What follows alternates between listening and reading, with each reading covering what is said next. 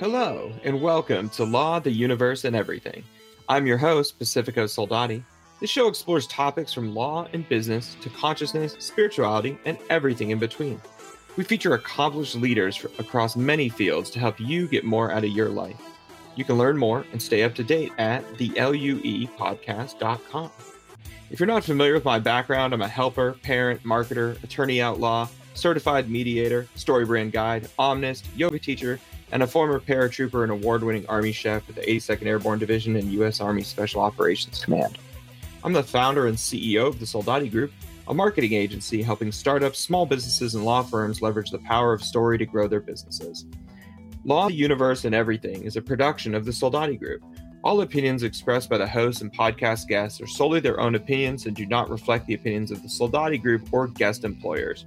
This podcast is for information and entertainment purposes only, and these discussions do not constitute legal or investment advice. Today's episode is brought to you by marketingforattorneys.com, helping attorneys and law firms clarify and upgrade their marketing and messaging to help grow their firms while reducing reliance on pay-per-click advertising. Visit marketingforattorneys.com today to book your free consultation. My guest today is Ethan A. Nkana.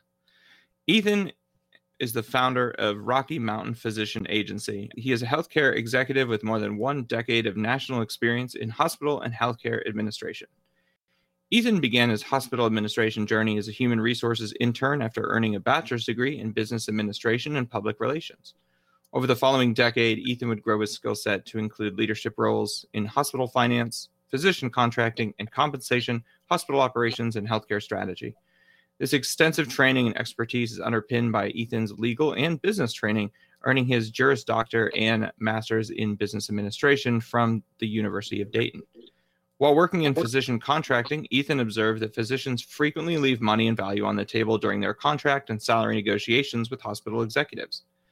He observed a major disparity of access to salary data, contract negotiation expertise, and time when doctors negotiate contracts with health systems, and this disparity disproportionately disadvantages physicians. This awareness of the challenge facing physicians hit Ethan, whose mother is a physician, as an anesthesiologist, close to home. He realized that if physicians see negotiating contracts are at a disadvantage, then this is probably the experience his mom had as well.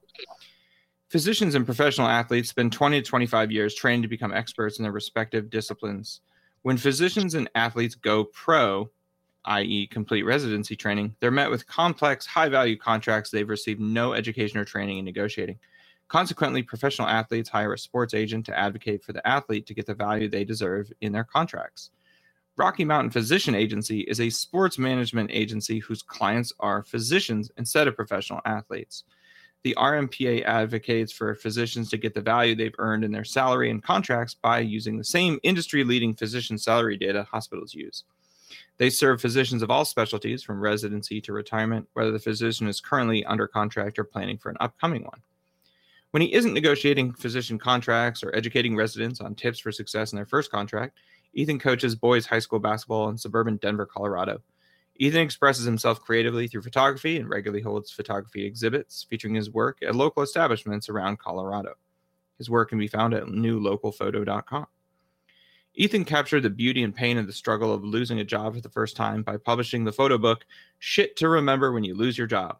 The photo book, which is available on the New Local website, memorializes the encouragement and advice from Ethan's friends and colleagues that lifted him through the valley of shame and discouragement he experienced. This book is intended to pass along that encouragement to others in their time of need. Thank you so much for joining me today, Ethan, and welcome to the show. Pacifico, I'm delighted to be here with you. Thank you so much for having me. Oh, it's my pleasure. So I'd love to know, talk to me a little bit about your journey, losing your job, starting over from scratch. What was that experience like for you? Yeah, if I can just say first, you made that introduction sound really good.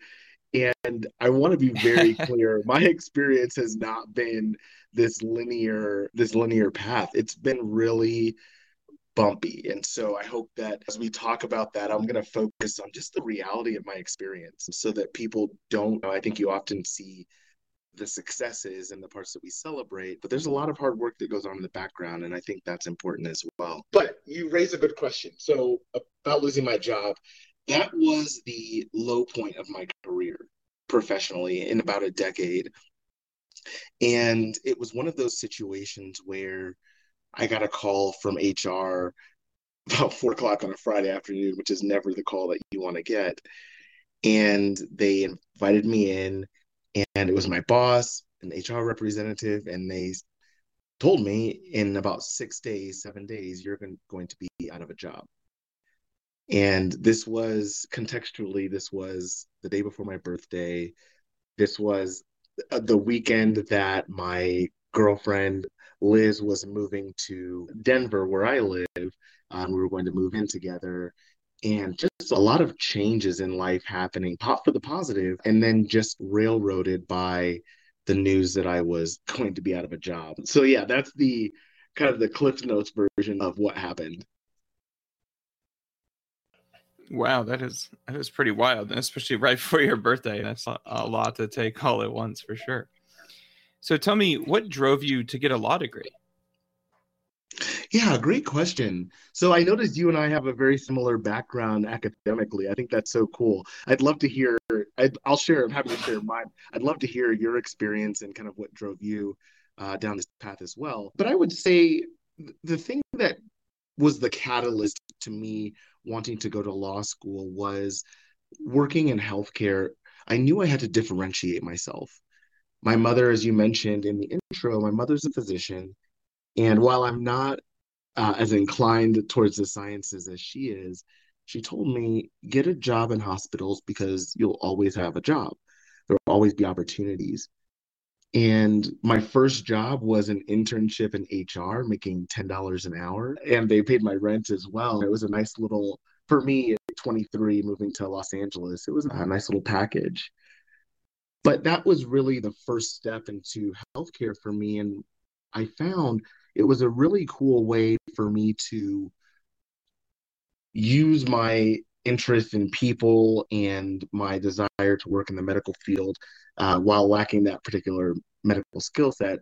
It gave me an opportunity to find a way to do good while also making an impact on the community. So, long story long, I went to law school because I knew that if I wanted to run a hospital and eventually become a hospital CEO, I would need to differentiate myself somehow. And as you've likely seen in your experience, there's so many people who have MBAs. And so finding a way to add a skill set that would be needed for a CEO, legal skill set seemed to be one that would be appropriate. And probably very similar to you, while I was in law school, I don't do a very good job of sitting still. So I took on some MBA classes my second and third year, and then finished my MBA as I was wrapping up my law degree. Oh, nice. Yeah, for me, it was definitely, I was getting out of the army and ready to use my GI Bill. And it was sort of like, all right, I've got 4 years of schooling. How do I get the best bang for my buck? I was raised by a lawyer and a marketer. My dad was a DA for the first 18 years of my life. So I grew up in courthouses and then later in law firms that he had started or partnered with. And then also grew up in ad agencies where my mom had worked over the years. And so it was just a natural fit. I'd always wanted to be a lawyer and then went and started JD MBA, really fell in love with marketing and got involved in the green tech industry while I was in there, and then realized, oh, I really don't want to do what my dad did. I want to do what my mom did.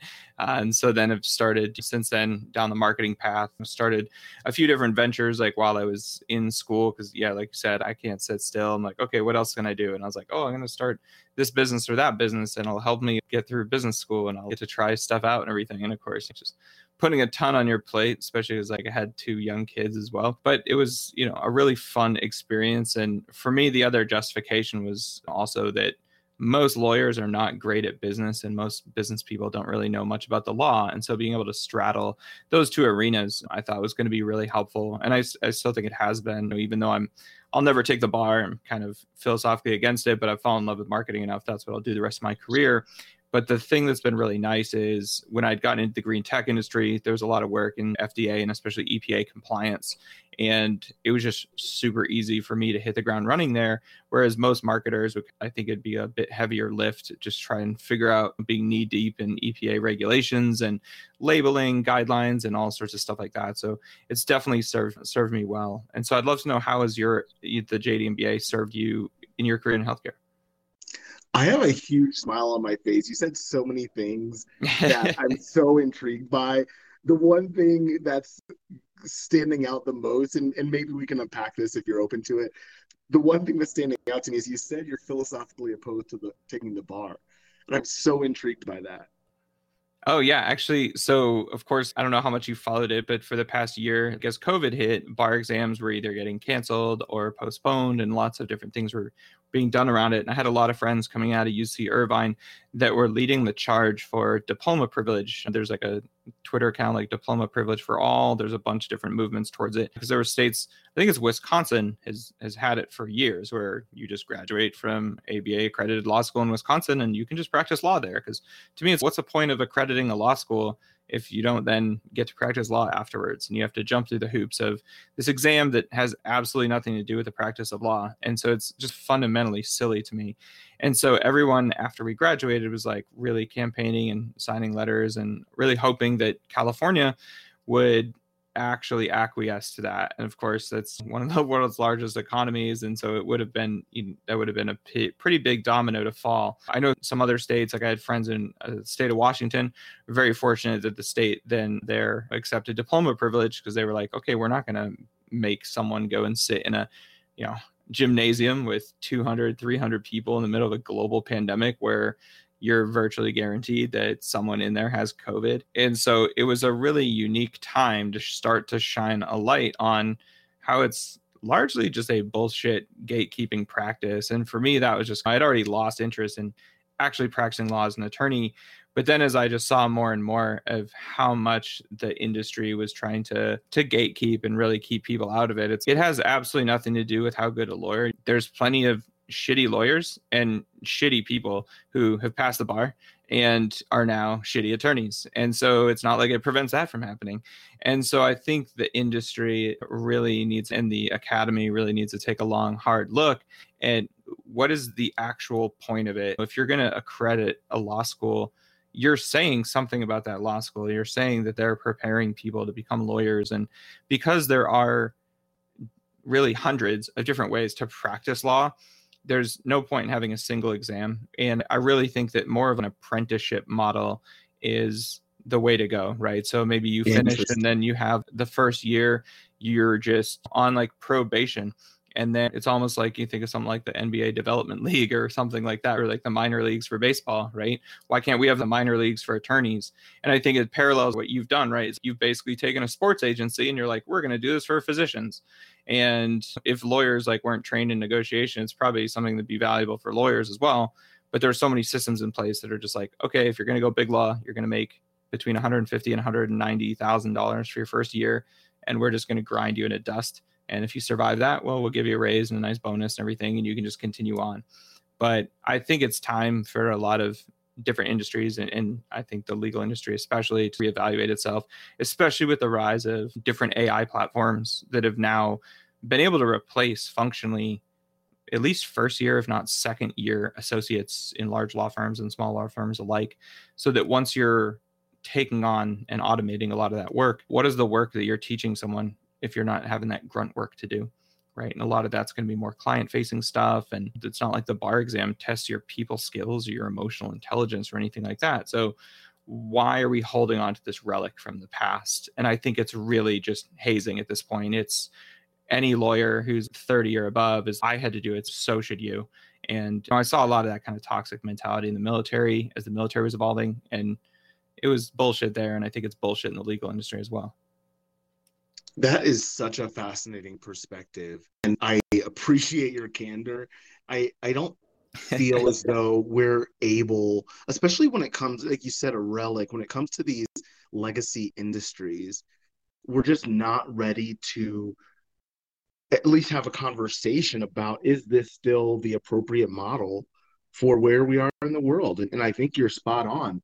A parallel that comes to my mind is, and it's not an identical situation, but it's paying college athletes. And you talked about that first domino to fall, right? You think about if the NCAA as an institution were to be compromised, that's billions of dollars that are at risk. And none of the reasons that I've heard for not paying athletes has anything to do with the fact that uh, they're doing work or that they should be compensated. It's everything to do with the legacy industry of professional sport, or I guess if you want to call it amateur professional sports management, like NCAA and some of the BCS and all of those organizations. Yeah, it's really crazy because when you get down to it, it's really just there to prop up the NCAA. But when you really reflect on it more deeply, it's like, who does the NCAA actually benefit? Correct. Who are they actually helping? Correct. Because really, they're just money-making gatekeepers and middlemen to some extent. And it's fascinating the conversation's gone in this direction because I just had one of my good friends, his name's Frank Thomas. He's a fellow UCI law grad. We were 1Ls together. And he works for a social justice commission up in Washington State. And we had an entire conversation about social justice that was basically framed around a conversation about abolishing professional sports drafts. And the justification is that athletes are essentially the only employees in the country that do not get to choose their own employer. And he actually drew an interesting analogy to that, saying physicians were essentially the closest because of the matching system. And it was, hey, obviously, like some people are getting their matches and there's some sort of degree of merit that's pushing you in. It's not, if you're the best med student coming out of, or pre-med student coming out of Stanford, you're probably going to match, but you're probably going to do well, like in getting whatever med school you want. And then coming out of med school, you're probably going to match with whatever hospital you want. Whereas if you are the absolute best college football player, like you're going to the shittiest team, right? Like you don't get to go to the best, just like a doctor might. And but there's still that sort of analogous relationship there where it's just, oh no, we are going to control this through this bizarrely obfuscating process, which the matching process is probably more of a black box than like the NFL draft is, but it's these relics that people are just like, oh no, what would we do then? It's like everything that we live in and put up with, it's just a decision made long ago. Like we're just still putting up with that. It's not like it has to be that way, right? It's like when just white men could own property and vote and stuff, that's not just like the natural order of the world. That was just like white men seizing power and being like, hey, we're gonna do this. And then we just have to deal with the aftermath of continually trying to claw back other rights and everything. But you still have that dynamic, right? You have virtually all white ownership of athletes' careers, and there's basically nothing they can do about it. And it's not like the Players Association is out there advocating for getting rid of the draft or something. And what's really crazy too is that it's actually the quote unquote worst players, the undrafted free agents, that actually get to choose where they want to work. Right? Interesting. So there's a lot of different like dynamics there. And in terms of what the focus is on labor. And I think that's a problem that athletes and physicians both have, is that because they tend to make so much money, they are thought to not be labor. They are like, oh, you're an elite, you're capital. But it's no, you're not capital unless your money's working for you. You're definitely labor. Like LeBron James might make tens of millions of dollars a year, but he's still labor. He certainly has some investments and stuff, I'm sure, that bring him into the capital side of things, but he's not a billionaire. And it's just a whole different ballgame. But it really becomes hard for people to reflect on that when you're making 10, 15 bucks an hour at McDonald's or something, and you see all these pro athletes and you're like, oh, why should they get paid that much money? So you don't have that labor solidarity when you have class stratification. I could spend an hour talking to you about this. I'm so enthralled right now. Like, I am so enthralled. I can't even tell you, because we're having a conversation now that I feel as though I often have into the void. Why do things, and that's really how this business started, is why do things have to be the way they are just because we say that they're that way?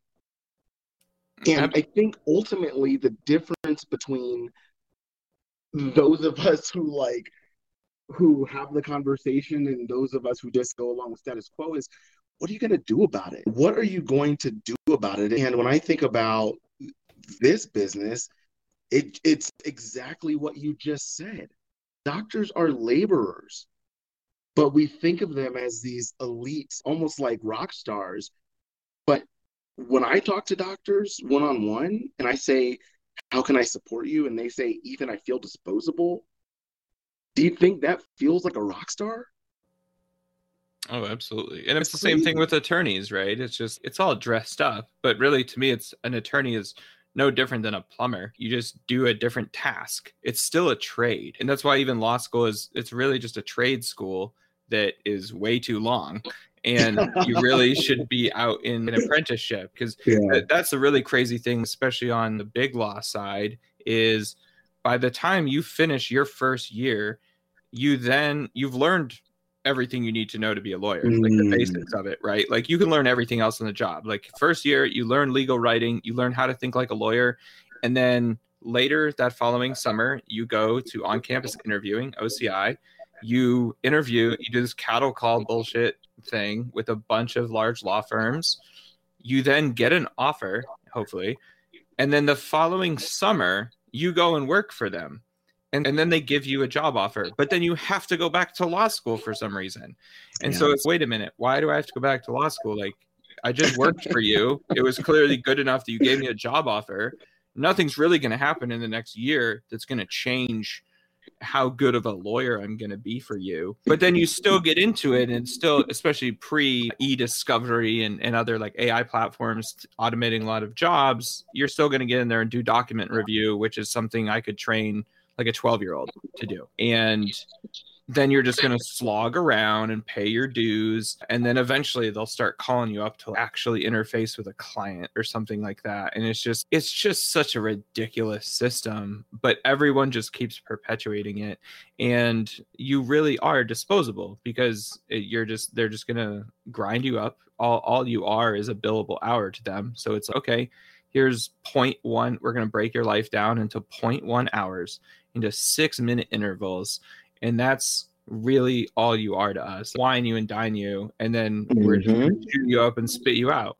And if you Mm-hmm. can make it to the promised land of partnership, it's just a different kind of suck. And nobody thinks to question the entire dynamic. There's starting to be more people now that do, but it's this whole sort of silly system. And I think you probably experience the same thing on the healthcare side, right? Like it's just like sports teams. It's just like there's a bunch of old white dudes that are hospital administrators and owners, and they just need all of the best like medical talent they can get to just grind them into dust.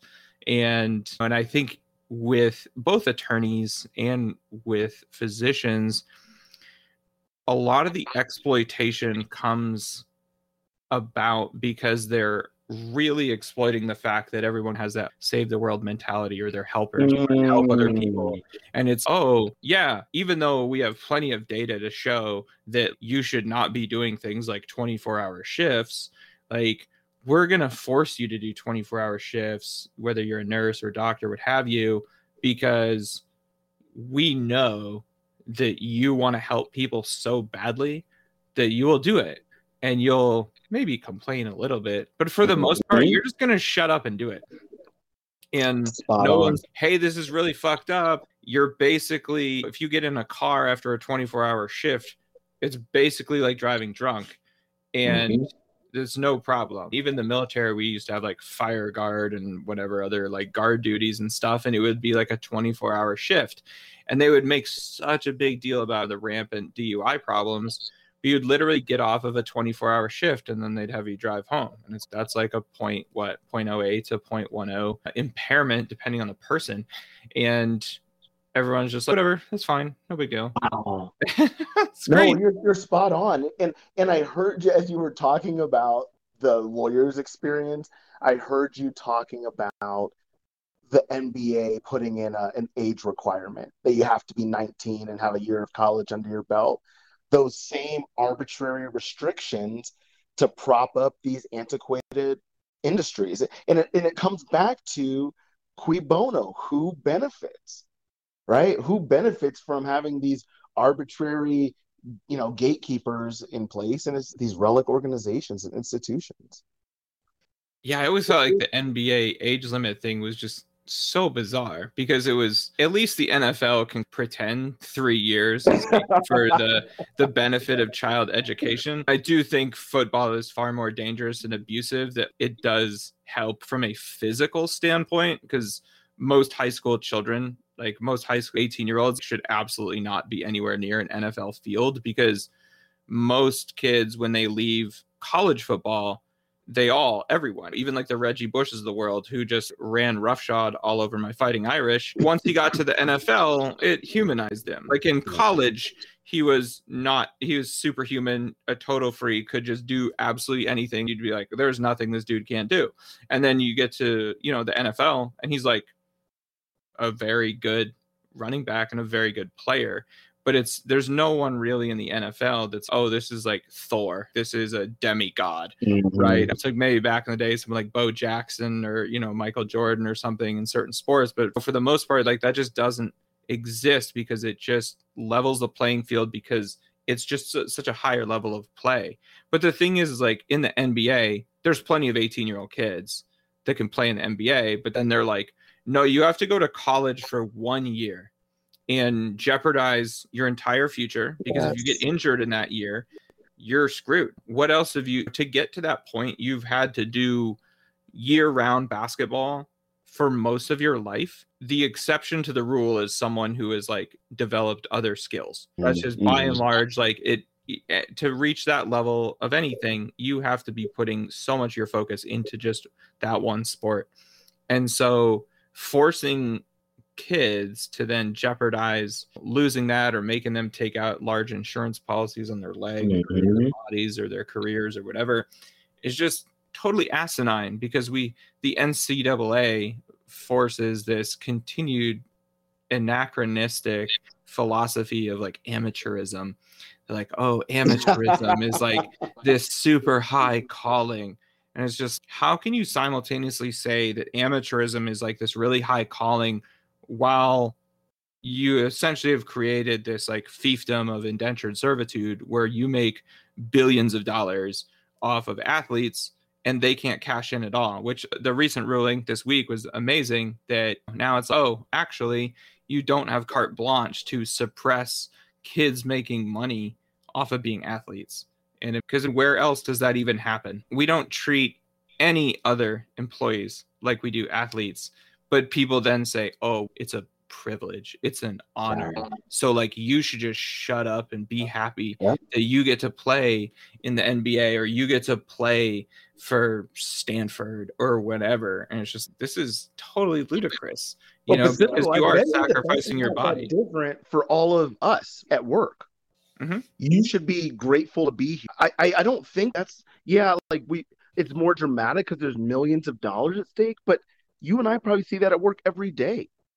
Oh, absolutely. And we're all sacrificing our bodies in one way or another. And even just hell, sitting in a chair is like one of the most unhealthy things you can do. But because it's immobile, people don't think about how much it's just destroying your knees and your health and making you more sedentary. Yeah. So I absolutely agree on that side. Like, absolutely. And that's why there should be so much more labor solidarity if people like really understood class consciousness more. But it is that stratification where it's, oh, they make millions of dollars and I don't, so we're not the same. Exactly. And it's like, well, you can't actually see like the sort of puppet masters above all this that are actually controlling things, right? That's who's pushing this in one direction or the other. And it's been really fascinating with this whole sort of quote unquote like faux labor shortage bullshit of everyone being like, I can't, every small business. I just went home. I live in Phoenix, but I just went home and visited New Hampshire, and I was like in a coffee shop, and there's one woman just like, oh my gosh, like we can't find help. And it's just like, what are you offering these people? And it's maybe just pay them more or make a better work environment, and then it would be fine.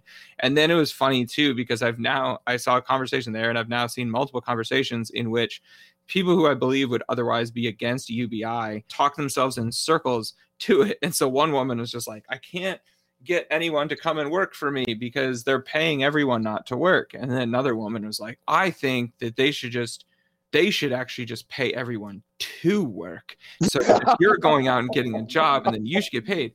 And then I'm just like, oh, like you're so close. Yeah, you're almost getting it, that we should actually just be providing like a modicum minimum of human dignity for people. But if you said the words to them, they'd flip the fuck. That's a socialist. And I've been arguing with. I've tried to stop, but I've gotten a little more liberal in my use of LinkedIn and just meeting randos and just, hey, you never know who's going to change your life. Let's connect. Let's have a conversation. Let's do business together. To me, it's like business is a team sport. It's collaborative, not competitive. So I'm like, I'll talk to whomever.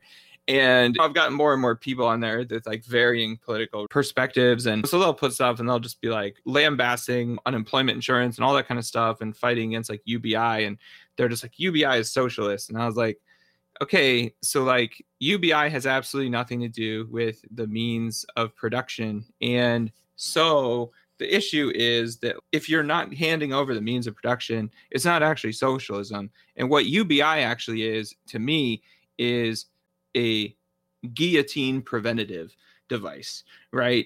This is actually how you save capitalism, is just give people more money. Because if you don't, then that's when people bring out the heavy artillery to bring down governments. And so I think there's a lot that could be done, like on the socialist side, to say incentivize businesses to be employee owned or something that would not be strictly socialist or strictly capitalist. I think there's a lot of hybrid opportunities there. But it's so amazing how like little people actually understand most of what they talk about in this arena. And then they just want everything on the right is just painting everything as socialism that actually helps people. And so it's just like, come on, this is totally ridiculous. I love it. Like I said, I'm just so intrigued by your perspective, because it feels as though there's some debates I just love to have with you about topics very similar to this one. I think this is so fascinating. The other thing I'm curious, and I know we're way off topic, but it's all good. Thing I'm curious to like hear your perspective on is the push to bring workers back to the office. What do you think that's about? Oh, I think it's all about control. Right. And as someone who worked in several offices throughout the years, the hardest thing about any job I've ever had was pretending I was busy. So I had a lot of jobs where I would start the job and I would be so nervous. I'd be like, can I do this? What's going to happen? Can I hack it? Right.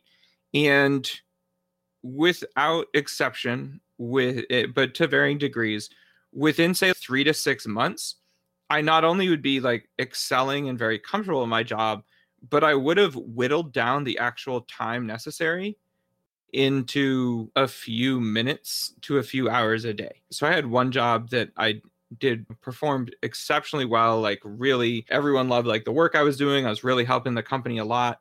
And about 4 months in, I had just figured out a system. I was like using Salesforce and like all this other stuff. And it was like, I'd gotten to the point where I came in and I would only need to do about an hour of work every morning.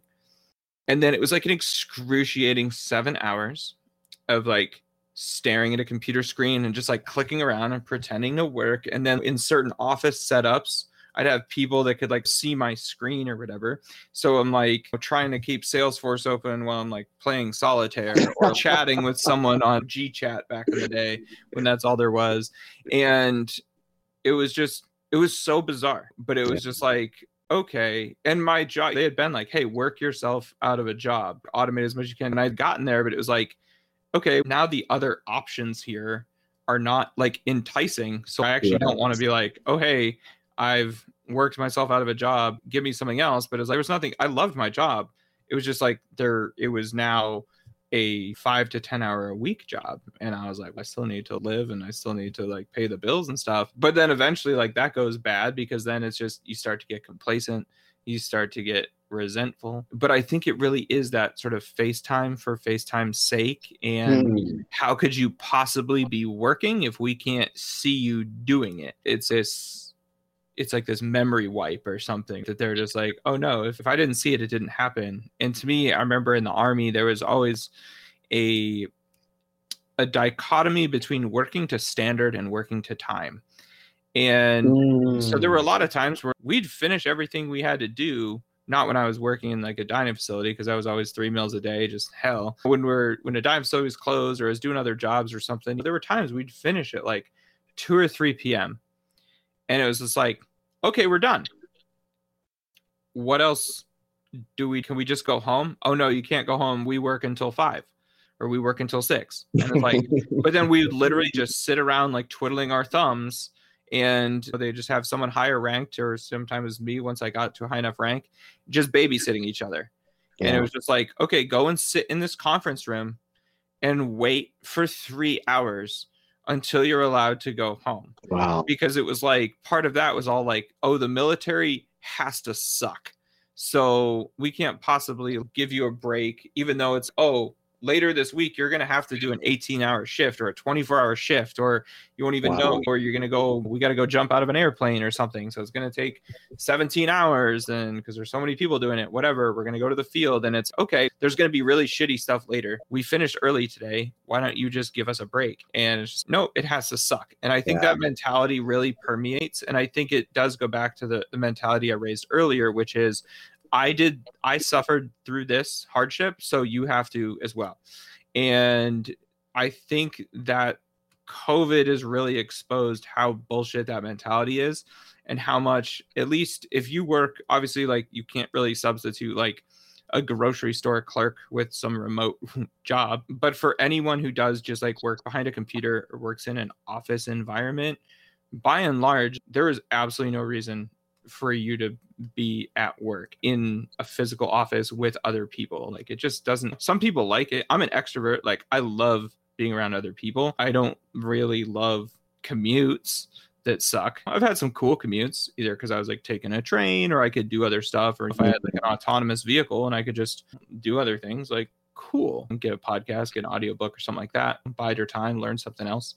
But for me, really, it's just this system of antiquated control, and that, oh, if you're not going to be at the office and I can't see you working for 8 interrupted hours, then like, how could you possibly have done it? And I think it also goes to the fact that a lot of bosses like struggle to actually just evaluate the work, right? Like, you could sit there and just do a shitty ass job, but because you sat there and they saw you, they're like, oh, wow, this person's, Deborah's a hard worker, Kevin's a hard worker. And it's, what's their work product? And if it sucks, like, why do you want them working more? You should want them working less if they suck at it. But at home, it was like, oh, wait a minute. All you have to go on is your actual work product. So in any professional environment, hell, lawyers, there's virtually no reason, except for meeting with clients, there's basically no reason for like law firms to even exist as like physical entities. Yeah. Right. Like, it should, and there's plenty of law firms pioneering going like virtual or quasi virtual. And I think that's really the future, because so much more stuff's going to get automated online. And even now, right, going to court, there's an antiquated institution. And what did they do during COVID? The ones that didn't shut down, they went to Zoom, and they're like, okay, here's your Zoom hearing. And it's, oh, hey, think about how many more cases you could do, how much you wouldn't have a backlog if we could just do a Zoom hearing. You can just kick people out of the Zoom meeting, mute them, shut them down, or whatever. You know, it's like, you can keep things moving along at your pace, and the judge still has full control. And there's so many, you can record it. There's so many different options that give you absolutely everything that exists otherwise. And it's, why can't we just do that? And I think that was the biggest question that COVID raised and answered. It was like, why can't we just do that? And it's, oh, because some bullshit, just some bullshit. That's why. I started COVID when I was just before COVID in March of 2020. I started a new job, and I was in the office going back to December 2019. And then we all went remote. And I remember getting on a couple of calls with our, top guy, and he was just saying, "Man, your productivity's just through the roof. You guys are amazing."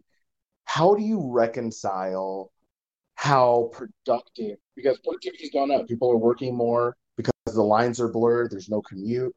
How do you reconcile corporations saying, "Hey, we did such an amazing job, we've been so productive, and hey, I want you back in the office"?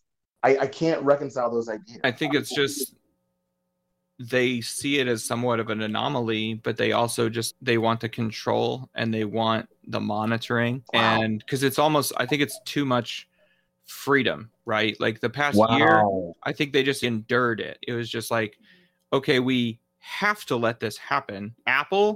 What Apple came back with, what was it, like 2 days you can work from home or 3 days you got to be in the office? If they don't reverse that, they're going to see a massive brain drain, because why would you bother? And Apple hasn't been that innovative, in the Tim Cook era as they were under Steve Jobs anyways.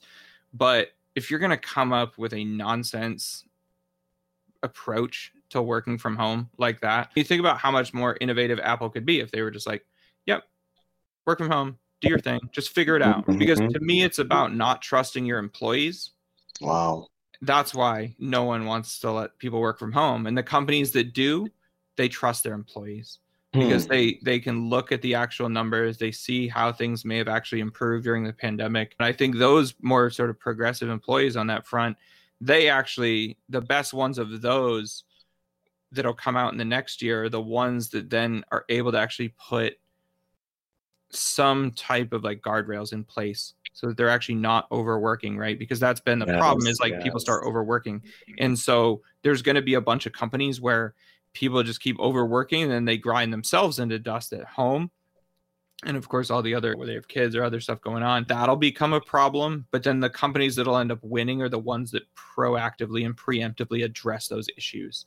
Yes. And then I think the companies that are going to really start to falter are the ones that are mandating that people that don't have to be there have to be there. I think there's a lot to be said for in-person creative collaboration. So there's a lot to be said for, hey, create sort of a hub and infinite spoke model where you set up a company in Austin or LA or wherever, and all you have there is creatives.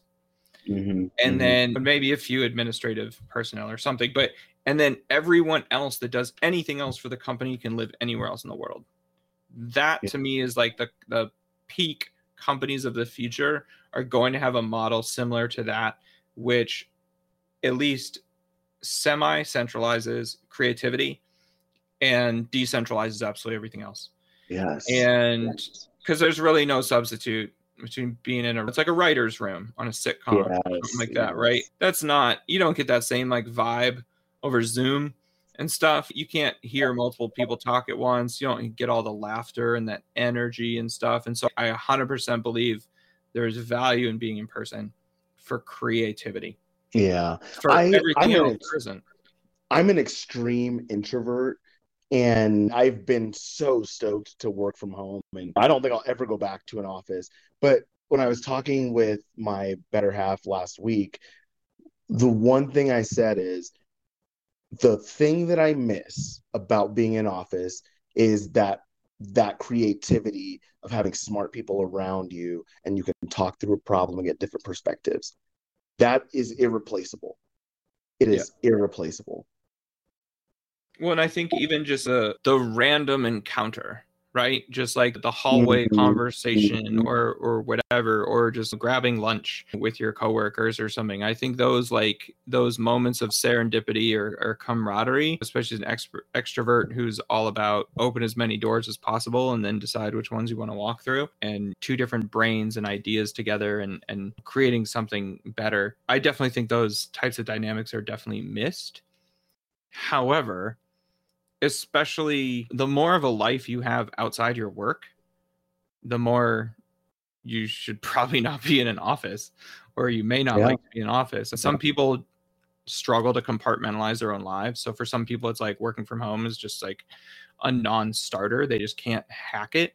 But I think that's like the vast minority of people. I think most people, they'd rather have their commutes back. How much more time is that with your spouse, your, significant other, your kids, your parents, whomever, right? How much more time is that for a hobby, for creativity, for other things? We've wasted, and it's interesting too, right? Because we are in just this very tiny little sliver of human history that will never exist again, that is pre-autonomous vehicles, post cars, right? So this 100 to 150-ish year period is really the only time that this problem will exist. But then it's once we have autonomous vehicles that you can literally do anything in a car that you could in your house pretty much, besides maybe go to the bathroom, but I'm sure that'll be like rectified at some point. Hell, we already have like RVs that do it and stuff, so it's just a smaller form factor, get it into a Model X or something. And then I think that's really going to change things again, because I think the commute is really the thing that most people hate. Certainly there's people who love commuting, and certainly there's cool and fun ways to do it, but by and large that is just wasted time, especially if you're somewhere in a very dense area. Obviously, if you're out in rural nowhere and you have to drive an hour or something like that can suck, but that sucks in a different way than sitting on the 405 in LA for an hour to go 5 miles. So you're just wasting your life at that point. Now, you can do an audiobook, you can do podcasts, you can do things to learn something, but you're literally just like burning up fossil fuels for just no reason. And especially if you don't actually need to be at the place where you're going. Yeah. It's fascinating. I haven't talked with anyone that I've heard have views this strong that I've just been like, man, like this dude gets it. Like I said, it feels like so often I'm screaming into the void, or you don't even bring some of this stuff up because, like you said, like we're in such a small part of human history that people see this as everything that ever was, right? And there's nothing new. There's answers to all of this. And the things that I think that cause so much tension for me are these antiquated institutions that just don't seem to be open to change and to evolution. And American healthcare is a phenomenal example of just super slow-moving, lethargic industries, frankly. Oh, yeah. I mean, it's just absolute nonsense, right? This is a period... I mean, recorded history, right? Like invention of writing, 8,000 years ago or so? 6,500 BC, something like that. So we're talking less than 10,000 years of our multi-million year evolution that's all we have is like this tiny little piece of recorded history. And we got along just fine before that with a variety of different ways of doing things that people bring up, like life expectancy, but really the problem with life expectancy calculations is that they're usually people just look at averages, and there was just really high infant mortality. But once we fixed infant mortality, like everything shot up, right? There were people living, there were sexagenarians, septuagenarians hundreds and thousands of years ago. You just don't hear it because people think that everyone lived to 30. And that's why they got married when they were like 12 years old. And it's like, that's actually not how things worked. And I think now you have things with healthcare where we've got on the one side several countries that have figured out how to do it that delivers good healthcare in a timely manner that actually raises human happiness. And because I think really, what should the goal of a healthcare system be? To me, it should maximize human happiness. Because you can fund them. You don't even have to say it should keep everyone healthy, because like when you're sick, you're generally unhappy and not content in that moment. And so its happiness is just downstream of being healthy.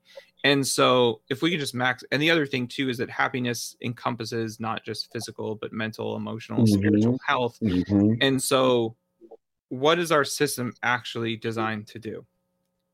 It's not designed to keep people healthy. It's designed to profit off people being unhealthy.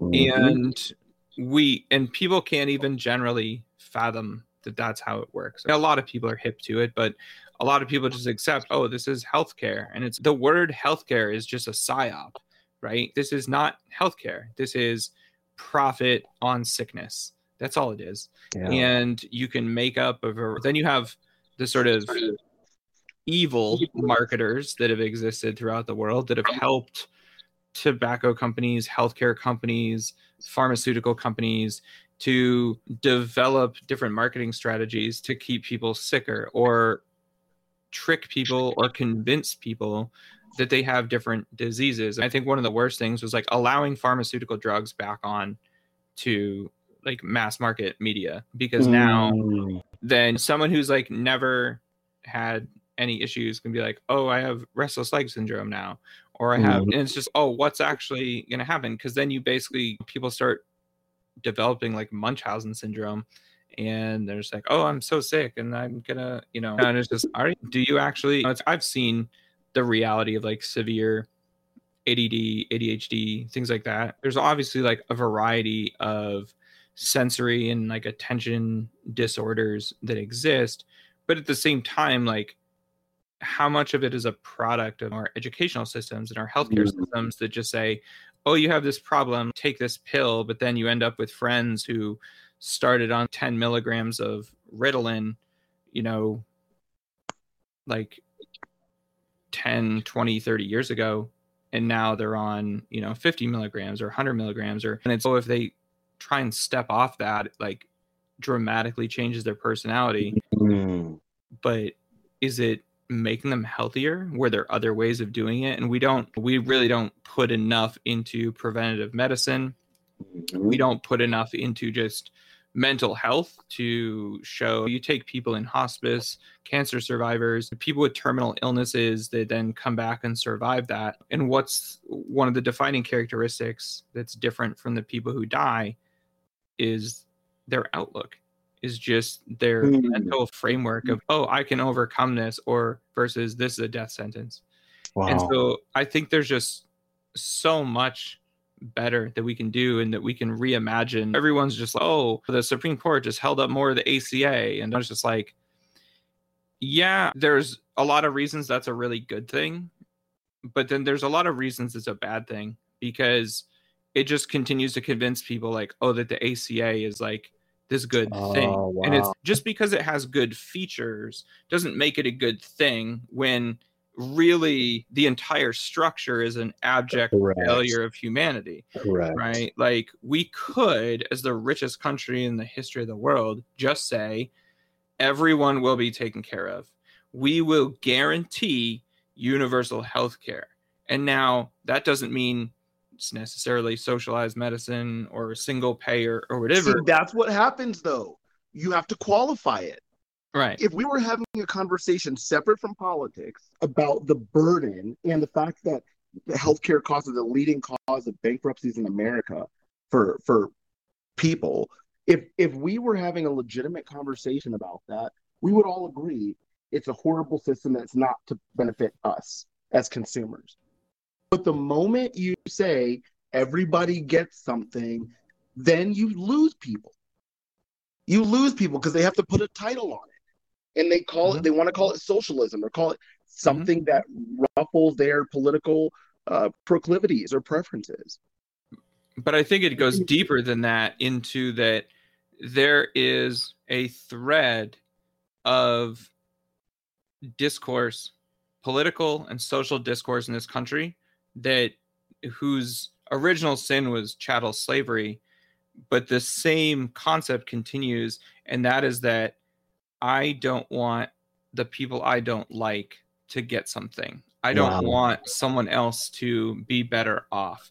I don't want my tax dollars helping people whose skin color I don't like. It really is that fundamental, like that this is just a racist country, like from birth, from pre-birth, right? From conception. It has always been that way. And because we allow things to happen, we let people ride around with their participation trophy Confederate flags, and we don't drill it into them, hey, you fucking lost. Like, then those behaviors still continue, and then you end up with stuff like the January 6th little like nonsense little party, they fucking insurrection bullshit. But it's just totally asinine.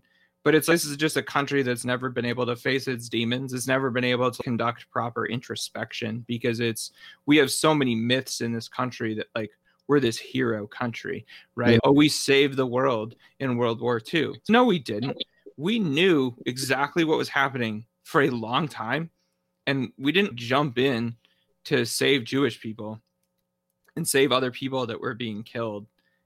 We jumped in because we got punched in the mouth and weren't expecting it. And you're not about to punch the schoolyard bully in the mouth. And then after that, it's just been nothing but continuing the same behavior. You think of the size of our military budget, and when is the last time that we actually did something with our military that was actually a necessity versus something we just chose to do? We're just going to go and fuck with some people. Yeah. Like, it's absolutely bonkers, but people don't even think anything of it. People want to say, oh, we don't have money for UBI. We don't have money for healthcare. But you know what? It's like, as an American, if you pay your taxes, you've actually contributed towards directly killing people. A lot of people.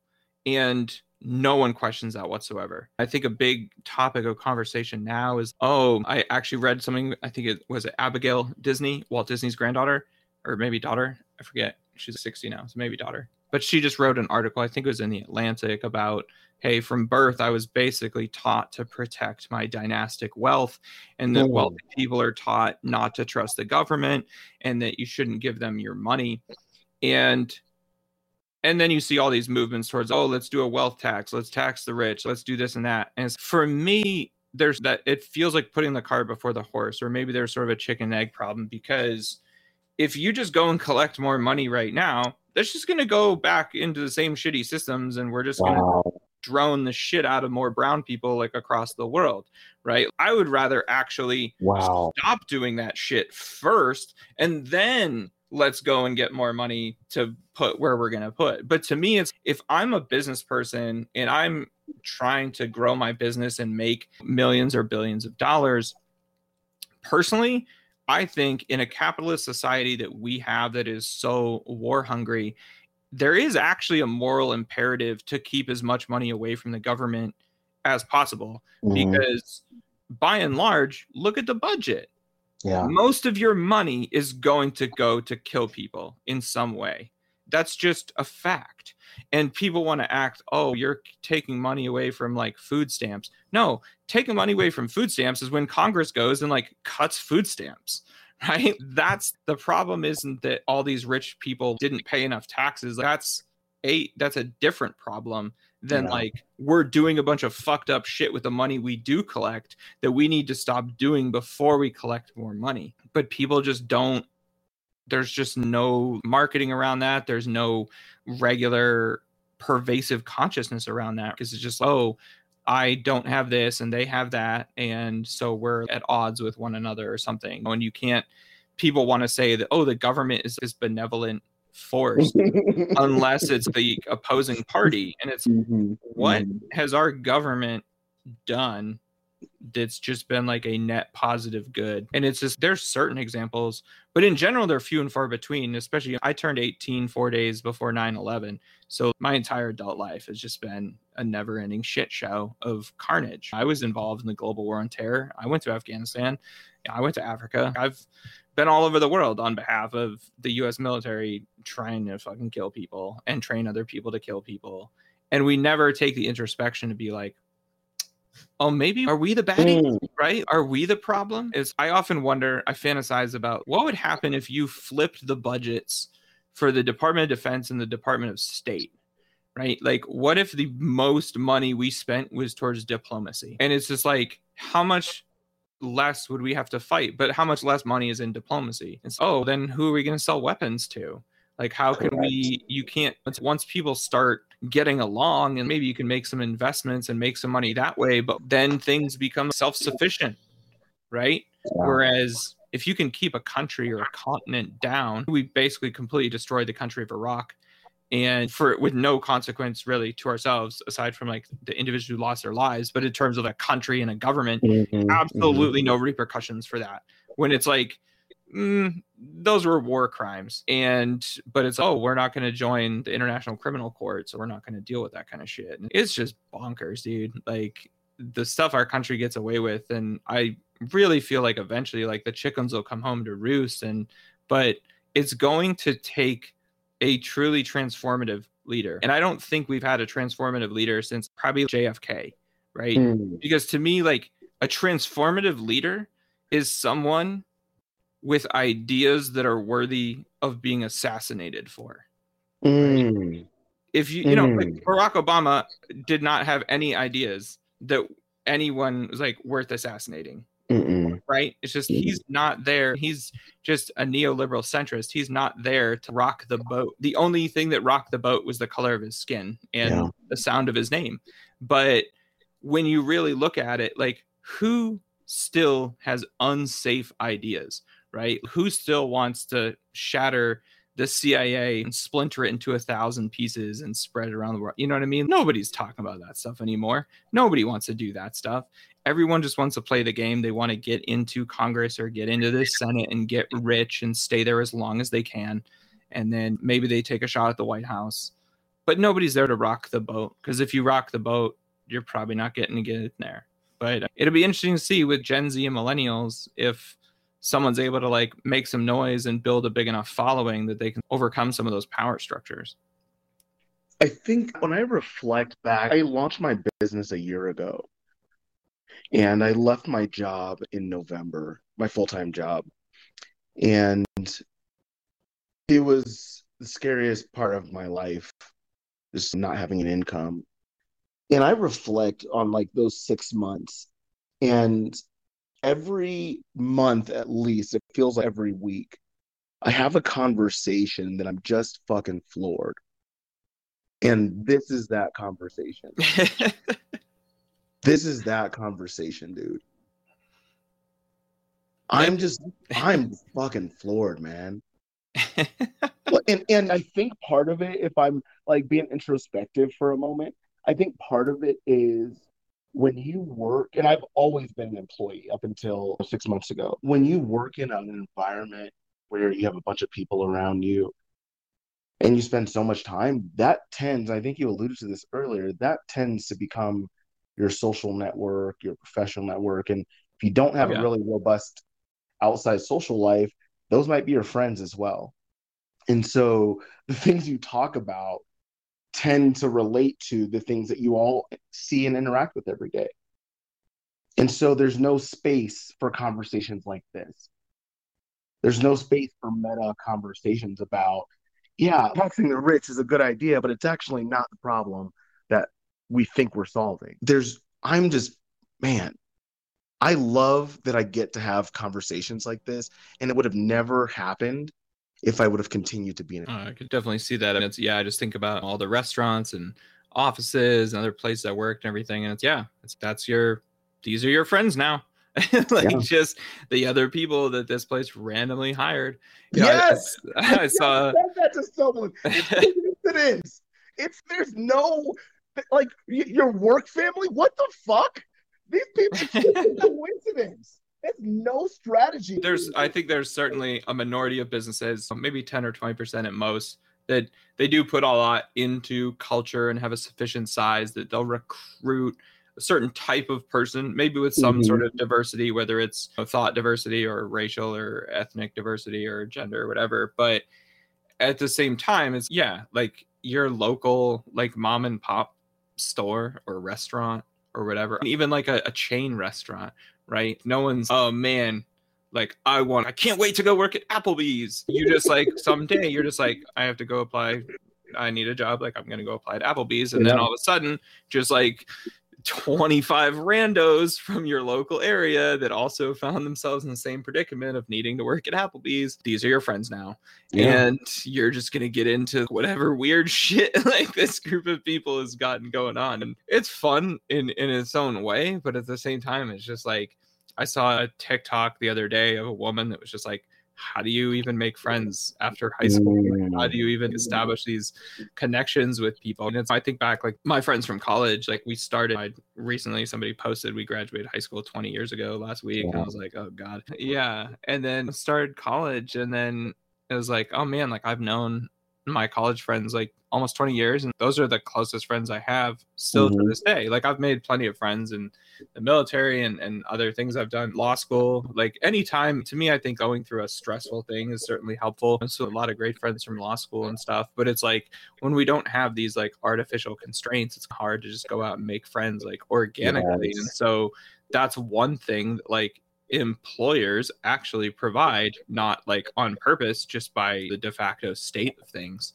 And so then, yeah, what's going to happen when it's okay, we can all be remote, and then like all you ever see is someone's like Zoom background or something like that, and you like, there just isn't that extra piece of it. And so I think that's, I don't think that's something we'll see the fallout from for years. I think that's like the second half of this decade we'll start to see things like that. But I also think then as people recognize it, we'll have cottage industries pop up of, you know, like different virtual experiences, right? Like how to, almost like Fortnite for adults, where to go and make friends in virtual spaces that people actually get comfortable with making actual connections that are deep. And because one thing I've noticed too, gone on and gained a greater like understanding of like human dynamics and like extroversion, things like that, is I've also seen an interesting dynamic I don't see discussed much, which is the ability for people to develop and maintain relationships virtually versus needing it to be in person. Right. And so I've definitely found like I have really good friends I've literally never met that I met online in random. I have a great friend. I met her through my LSAT prep programs online forum, and we would help tutoring calls, and we would help each other through the process of applying to law school, and kept in touch throughout law school. And then I actually was able to like hire her for one of the companies I worked with, but it was all remote. Still never met this person. Like she's now married, has a kid, and is just one of the people I cherish most in the world, and is 100% online. But I know other people that fundamentally cannot bridge that gap. But it's also fascinating to me too. You look at something like Facebook, and it's okay, I've got, I don't know, 1,500-ish friends on there from basically like birth to current people I've just met. And because of the algorithm, right, like you only see 50 to 100 of them. And then it's just, that's just the randomness of what that algorithm decided. So then I have people on there that I went to college with and I knew in college, and we were just like acquaintances to like light friends, like social friends that like we're now better friends just because Facebook stuck us in together. And it's just like, that's so weird. And then the flip side, of course, you've got like the people you may know. There's people on there and you're like, man, I'm literally going to be looking at this person's face for the rest of my life, and I'm never going to add them as a friend. You know? But they're always going to be there, and maybe someday they'll like update their photos and I'll be like, oh, okay, they're older now. Oh, I don't even think people think about the fact that Facebook is probably already, but will forever be, the largest digital graveyard. Because they actually allow for it, and they've actually developed things now of like, they actually have like concierge services or whatever, like they switch it over to remembering so and so or whatever. Whereas I just found out, actually I saw a post where LinkedIn actually, if they find out you're dead, they delete you. So you can, and apparently on LinkedIn you can report that someone is dead. And so I saw this kind of sad post from a guy who was like, who reported my dead friend? And I was just like, oh God, this is terrible. Because it was just like, it was just like his record of all he had done professionally or whatever. It had just been sitting there, and someone fucking reported him, and LinkedIn was like, deleted. Oh no! Like, what the fuck? But yeah, it's interesting because like how I think about, say, my grandchildren, or definitely like my great grandchildren. Right? I think Zuckerberg has, you know, put enough in place that like you can't just disappear a 2 billion person platform. Right? Like it's probably going to be around. It's like a semi-permanent structure at this point, even if it declines in popularity. Because to me, what'll end up happening is there will be a resurgence in popularity of Facebook like 50 years from now, when our grandchildren want to go through and see how their grandparents live. So, because like I look at, for me, I can trace back probably to like in some like lines back to like great grandparents. But I know very little beyond like their name and maybe like a role that they had or something like that. But it's my great grandchildren They can come back and see every dumbass like joke I When you have posted. lunch. They can see everything you were eating. They can see all the stuff you were doing. And then how does that change human evolution? Right? How does that sort of shift like what we do and where we go as a species? I think that's really fascinating. Yeah, that is really interesting. Yeah, I hadn't thought about that. And I don't have a personal Facebook, but I can appreciate the ubiquity of Facebook, at least from a social media perspective. I don't know. I'll be curious to see how the movie unfolds, but I feel like, to your point, they have their tentacles in enough things that it's not like just getting rid of a social media platform like TikTok. If I get rid of Facebook, I now have gotten rid of my dating apps. I've gotten rid of maybe some of my financial account, like mobile payment capabilities. I feel like their tentacles are in everything. Like, how would you even extricate that from your life? Oh yeah, they don't make it easy to begin with, but then the amount of other stuff that they've been tracking, I've often thought that, and I hadn't thought of this use specifically for it, but I've often thought that within 5 years, everyone is going to need a personal digital assistant. Like you're going to need like a hyper intelligent version of Siri. So for one thing, detecting fake news, for example. So something that can actually like be a single like verification source of truth for you personally. But then I think also just to maintain and monitor the health of your online profile, right? So you think right now we've got stuff like credit reporting agencies or credit monitoring services for the credit reporting agencies, right? Now imagine you just have a digital life monitoring agency. And so they can go on, they'd be like, hey, these 3,000 companies are tracking your every move online. Because I think that's where a lot of privacy stuff is going, is that the companies are going to be only as fast as the regulations like mandate them to be, and the regulations are going to really be slow. And so I think you're going to need stuff that's more along the lines of, I don't know if you've ever seen like facial recognition makeup or jewelry that's basically like stuff that you wear that interferes with facial recognition technology so you can't be tracked by your face. And so I think we'll have the same sort of things. If you can imagine extrapolating like a VPN to your entire digital life, that you could go into a dashboard and you could say, okay, here's all the companies I'm registered with. Maybe it's like a LastPass thing. It's also got your access to your passwords and maintains all those, you know, and then blockchain, it's got all your private keys. Because that's the thing, is I think blockchain is a really interesting like peer into the future of things are going to get a lot more complicated, but we're going to be slow to adopt them until somebody uncomplicates them for us. People think about like, oh my God, blockchain is huge. It's having this huge moment. Like less than 2% of the world owns cryptocurrency. Like it is not mainstream whatsoever. It's mainstream in certain unique circles. But the thing is like, it's too much of a pain in the ass to do anything. And even with something as simple as like Coinbase is to use, it's just still not where it needs to be for like really robust adoption, feeling comfortable with it, and for people to actually be able to do other stuff with it besides speculation. And there are plenty of coins out there that have other purposes and stuff, but those have definitely not gotten to that next level of, oh, let's like be able to take care of these other concerns. Healthcare is a prime example, right? It's like, why should a hospital, why should your doctor keep your health? Why shouldn't that be something like you show up to your with? That to me is like one of the main things that should be decentralized, because it's like they maintain it. It's like a permanent record, like you're in high school or college or something, and this is actually mine, right? Or like, how many times does someone try and hide your chart from you or anything like that? Like these weird gatekeeping behaviors that exist in the medical community, that's actually mine. They're like, no, this is ours, this is healthcare information. Like, but it's about me. Like, why do you get to pull all the strings? That's crazy. One of the things that I'm so intrigued by, because of your perspective, just last week I was starting to think about, what does V5 of my business look like?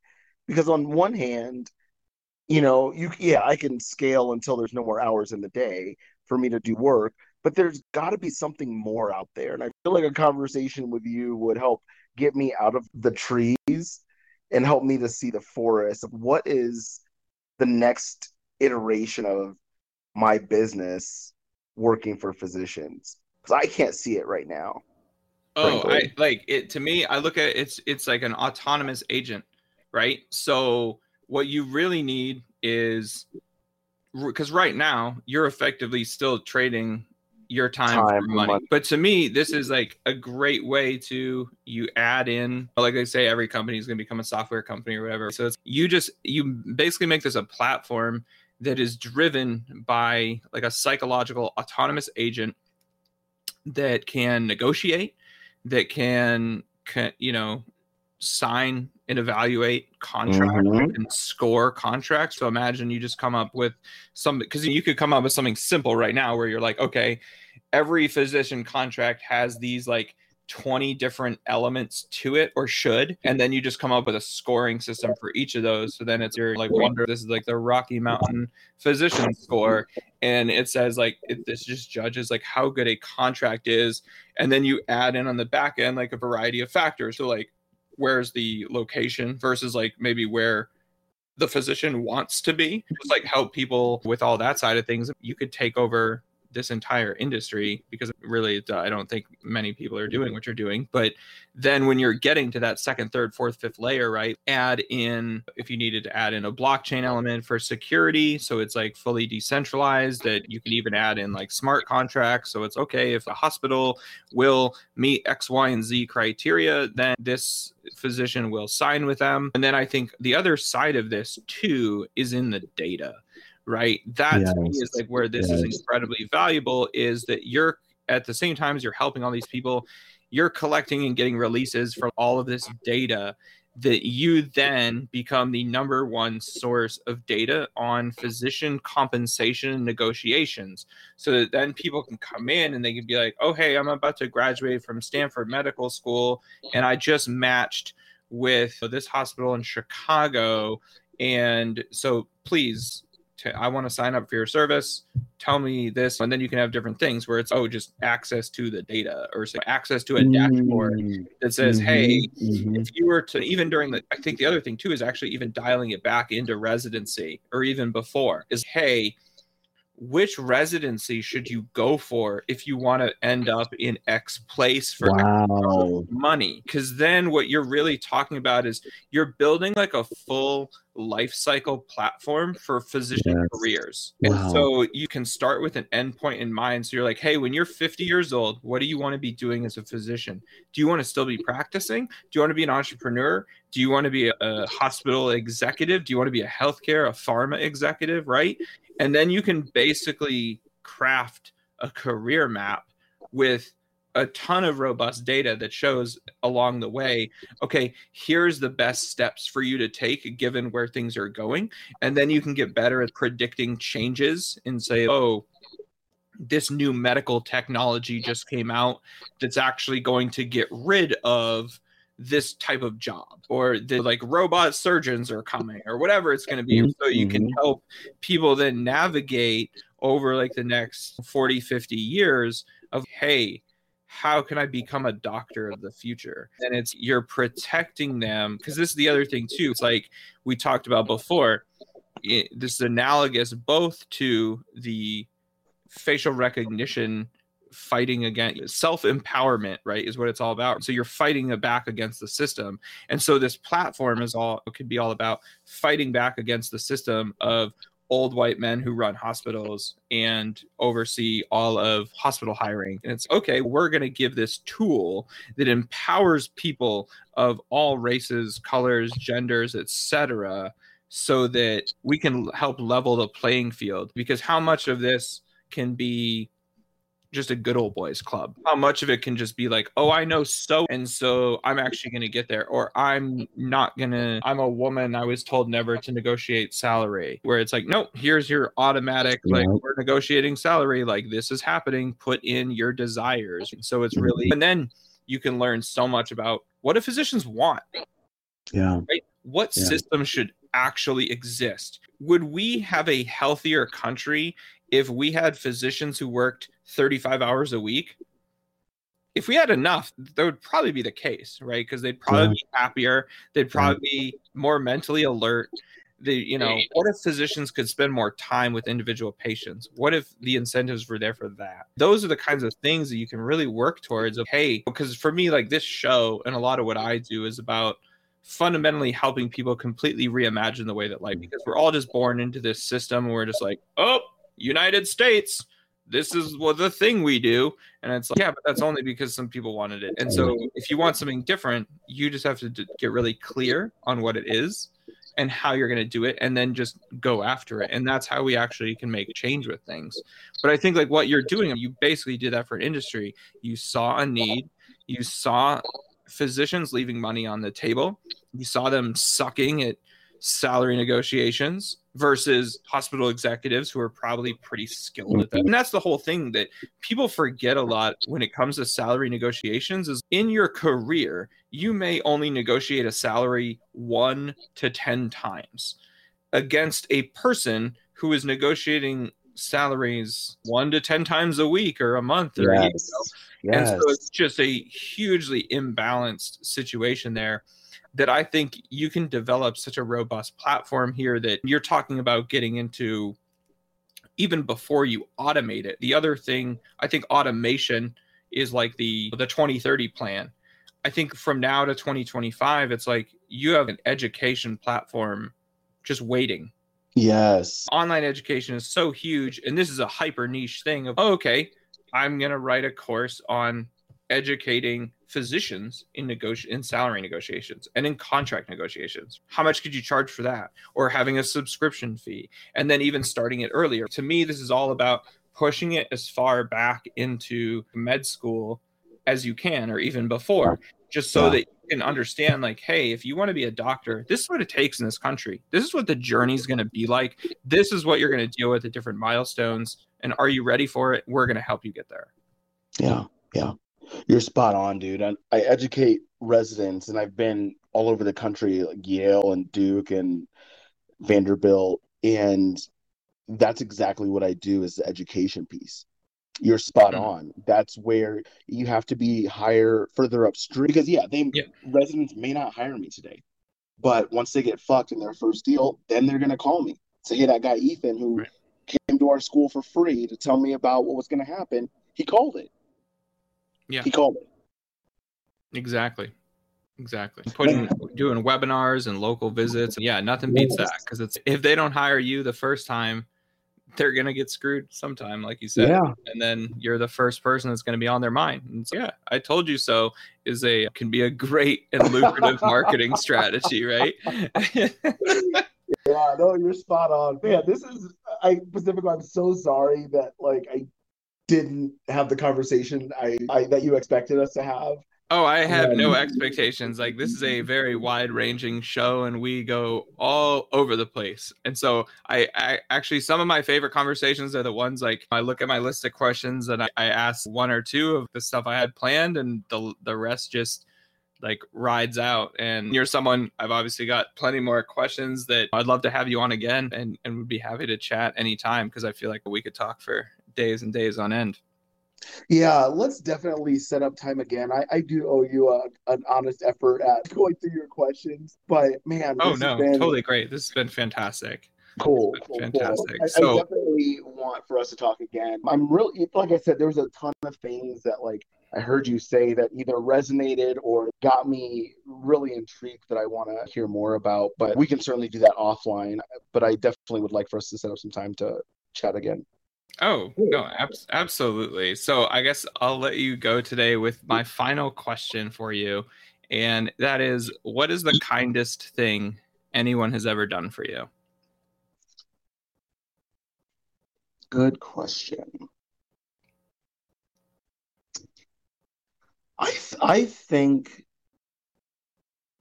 for my personality, and as I mentioned, I'm an introvert, I'm stubborn, I like figuring things out on my own.